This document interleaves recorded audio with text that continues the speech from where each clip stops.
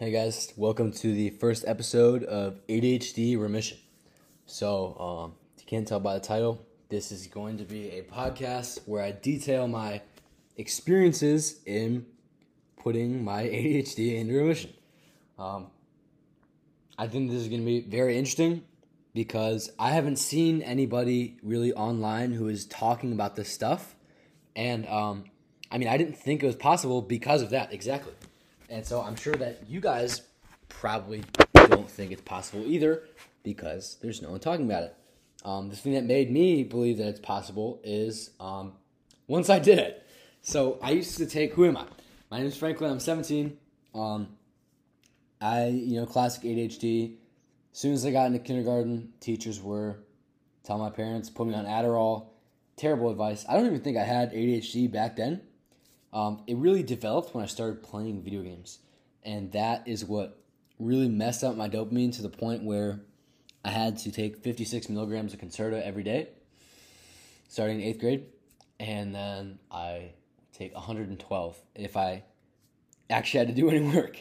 I would take 56 just to, even be able to, not make loud noises in class. Right. Because I was just completely incapacitated. So right now I take nothing, and if you can't tell, I have very high levels of energy, and I have very good dopamine levels. I've done this through several things. So my protocol, the biggest 5 things that I think are causative in ADHD. Let's get to that in a second.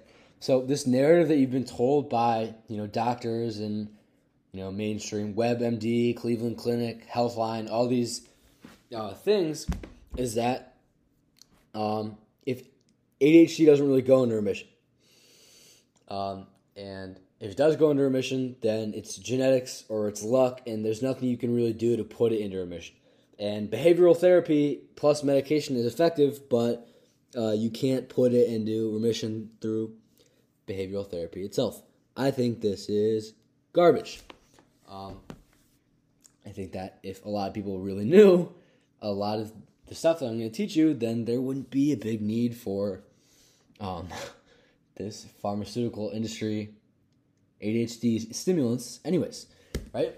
So doctors are telling you one thing, it's not possible. I'm telling you it is possible. You don't have to believe me. You can click off. But I've done it. You can ask my parents. You can ask the people around me. I used to be completely incapacitated. I would play video games 14 hours a day. And that's disgusting. I'm not going to talk about that. This is me parent friendly. I used to just not move. When I started working out, that was the beginning of it all. Let's talk about the 5 things which I think are causative in ADHD. And I'm going to give you a little bit of spoiler. One of them is not genetics. So the first one is dopaminergics. So this is what I like to call the class of things that we have in our society which are highly dopaminergic in a way that you would never be able to get it in nature. So I think the major dopaminergics are social media, video games, junk food, especially when you combine sugar and fat. I think porn is definitely one, and then drugs. Those are the major dopaminergics. These are things that you're really not going to get that level of dopamine naturally, and when you introduce this into your life, it's going to be such a significant spike that your body's going to downregulate a little bit, especially if you feel guilty about doing it, which all of these things most people feel guilty about. This is not going to be good. I would say about 60, maybe 70% of my remission of ADHD came from removing, quote, dopaminergics, which is also referred to as self-improvement. So getting rid of bad habits, getting good habits, and, meditating, the, quote, dopamine detox. But if you listen, I said 60 or 70%. I would say more towards 60. So, I did the dopamine detox, and my dopamine wasn't detoxed. At this point, I wasn't even using my phone. I didn't play any video games. I had no social media.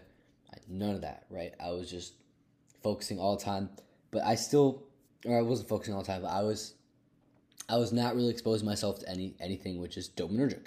I didn't eat any fast food, candy, no junk food at all. I didn't, I wasn't doing any of the dopaminergics that I just mentioned, and I still needed to take my 56 milligrams. I actually lowered it down to 36 at a certain point, but I still had to take a large dose of stimulants to be able to focus. And that's when I realized that, this mainstream idea of these dopaminergics being okay and safe to use has been completely wrong. And no matter who says anything, I don't care, because I experienced this myself and I know that these things are wrong. I don't care what the a urologist I don't care about that. Okay, I know porn messed me up. It was terrible for me. I don't care about what the study. I don't care about that. The video games, they messed me up. Although studies are pretty conclusive on video games being bad. I don't care what the Google says. I don't care about what any of these industry backed. I don't care about any of that. When I smoked weed, it messed me up. What else? I don't care about. People pretty much agree that processed food is bad, but I at this point I already had some experience with the mainstream being wrong, and so I decided to give non-mainstream health a try, and now here I am with my other 40%. So, as I said, dopaminergic is only the first, and then the other 4 I think are health related. So the second one is going to be endocrine disruptors. So one big reason I think endocrine disruptors are very, very causative in ADHD is because, if you're not familiar with what an endocrine disruptor is, it's a hormone disruptor. So these are things that, and they're almost always estrogenic. So there's not really many androgenic hormone disruptors, they're all estrogenic. So this is a problem because androgens are super important for dopamine synthesis. I think I saw a huge difference when I had low androgens to this point where I now have, medium to high androgens. I still want to get a little bit higher, but I'm at a good point in androgens, and that was one of the biggest changes that I noticed, especially for men. This is going to be true. Your quote testosterone, although I think it's a lot more than just testosterone, is super, super important for your dopamine. And when you have low testosterone, that's going to make it very hard to focus and very hard to have drive and, all that good stuff. This is why we see that exposure to phthalates in childhood is actually correlated with ADHD, especially the anti-androgenic ones. That's going to be a subject for a video that I'm going to create. We're not going to talk about that right now. So the second one, I think, is endocrine disruptors. The third one, I think, is, and you guys might not like this, but I think it's polyunsaturated fats. So this is something I'm going to talk about extensively on this podcast. I'm going to make a lot of episodes on this, but I think that polyunsaturated fats are not really great for us, and I think that they have a lot of anti-dopaminergic actions, which, like I said, I think a dopamine deficiency is at the core of ADHD. I think that is really the core of ADHD. I don't think it's an issue with the dopamine receptor either. I think it's just behavioral and environmental things that we do which impair our dopamine production. I don't think it has anything to do with, some dysformed dopamine receptor. And I'm going to make a video on an episode on why I don't think that's the case, because if you had a dysformed dopamine receptor, you would not be viable. You would just die. I think the third one is polyunsaturated fats. The fourth one, I think, is a lack of exercise. All right. I'm actually going to change this to 6 because I think that there are 6 very important things that are going on. Sorry, this is the first episode. I'm already messing up. So the fourth, like I said, is exercise. I think that exercise is very crucial. I think a sedentary lifestyle puts you into a low dopamine state. And again, dopamine is at the heart of ADHD. And I think that as humans, I mean, for 2 million years we have moved. I think that this is actually one of the reasons that kids are completely falsely diagnosed with ADHD. I think this is what happened to me, because you take a 6-year-old who, again, like a million years ago, would be running around, having fun, picking up sticks and throwing rocks and stuff, and then you put them in a chair and you tell them learn cursive, or learn the alphabet. Like they're not gonna mess with that, right? They want to be outside, and you can tell this. This is the major difference between what I call the child ADHD and actual ADHD. Is you take someone who actually has ADHD and you put them in a forest, and they are bored out of their mind, right? They're not having fun. I can say this from experience. My mom would take me on walks and stuff, and I would either be on my phone the whole time, or I would just be thinking about as soon as I could get home. You take a kid, and that's caused by low dopamine. It's caused by super high dopamine release thresholds. But in a child, you would never see that, right? You put a child in the forest, and they're having fun, they're running around, they're doing all this stuff. The reason that they're diagnosed with ADHD, the reason they can't pay attention, is because they have a lot of energy and they need to get it out, and they're not satisfied just sitting in a chair. And I think that if they're not like that, I think that's actually not great. I think that if a kid is just perfectly normal, just perfect for the system, I don't think that's a good thing. I think it's better to be hyperactive than to be hypoactive, right? Our definition of what's hyperactive in society, I think, should be disregarded, taking into account the fact that most people sit in a chair for 8 hours a day and then go home and sit on a couch for the other 4 hours, and they sleep in a plastic mattress for another 8 hours. But, that math didn't add up. But yeah, so exercise, I think, is number 4. I think low exercise and low activity is super causative in ADHD. The 5th one is nutrient deficiencies. So, all right, forgive me, guys, but I actually forgot which nutrients were causative in ADHD. If you didn't hear it, number 5 is nutrient deficiencies. So there are so many nutrients which I believe are very vital in dopamine production. Some of them are amino acids, some of them are elements, minerals, some of them are vitamins. So things like vitamin K2 is very important. Taurine, the amino acid, which is, I'm not going to talk about that yet, is found, it's in red meat. All right, we're going to be talking a lot about red meat on this podcast.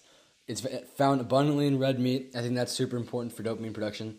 I think that the main minerals, which are deficient in most people, are iron and zinc. These are very, very important for your dopamine production. A lot of people are very deficient in iron and very deficient in zinc. And the other thing that people are deficient in is vitamin D. Vitamin D is very, very important for dopamine production. Yeah, those are the nutrients that I consider to be very... Also, vitamin B1 and vitamin B6 are very important for dopamine production. We're actually going to be going over a study where people had their ADHD almost fully remiss just by taking vitamin B6. That's a crazy one, so we're not going to talk about that right now. But yeah, I apologize for not even remembering what I was going to talk about before I recorded. The 6th one is, and this one is going to come as a surprise to you probably... It's kind of a weird one, and this is, out of everything I've said so far, even probably more than polyunsaturated fats, this might be the most controversial. I think that one of the major causes of ADHD is high serotonin. So, serotonin, the happy hormone, I would describe it as the fatigue hormone, the hunger hormone, and maybe the hair loss hormone, right? Serotonin blocks thyroid. Serotonin and dopamine have an inverse relationship. The original science about how serotonin came to be known as the happy hormone is very questionable. I might make an episode on that. I've seen great benefits from lowering my serotonin exposure in general. I think that there's a lot of things that we're doing right now in society which lead to high levels of serotonin. A couple, just name a few: halogens, high fiber diet, high PUFA diet, low saturated fat diet. In some cases, low carb diet. That's kind of rare. Super high intake of plant chemicals. A lot of polyphenols and antioxidants. I'm not convinced they're very good. A lot of these things are very serotonergic. Again, this might sound kind of crazy. You don't have to believe that serotonin is bad. Just say it doesn't matter. That doesn't matter. The only thing that matters is, and this is very well documented, serotonin and dopamine have an inverse relationship. And since your problem is low dopamine, high serotonin is definitely causative in ADHD. But yeah, this is just going to be an introductory episode. This one's a little bit long because I took a while to explain some stuff. Let's talk about the nutrient. I'll make an episode on that soon. But B6, that's one of the big ones. All right, I'm gonna go. I hope you enjoy this episode, and just stick with me. Bear with me. I'm gonna be showing you guys the truth. All right, and put your ADHD into remission. Like I said, the first thing that I did was dopaminergics. You don't have to have super hard discipline like me. If you don't, you won't fully remiss it, but I can guarantee that you will see massive improvements in your condition just from the stuff that I give you. All right? You don't have to follow any of the self-improvement. You can just remove, the other things that I mentioned, and you will see massive improvements. Making lots and lots of episodes, lots of content on all those. Stay tuned. I'll see you in the next episode. Have a good day.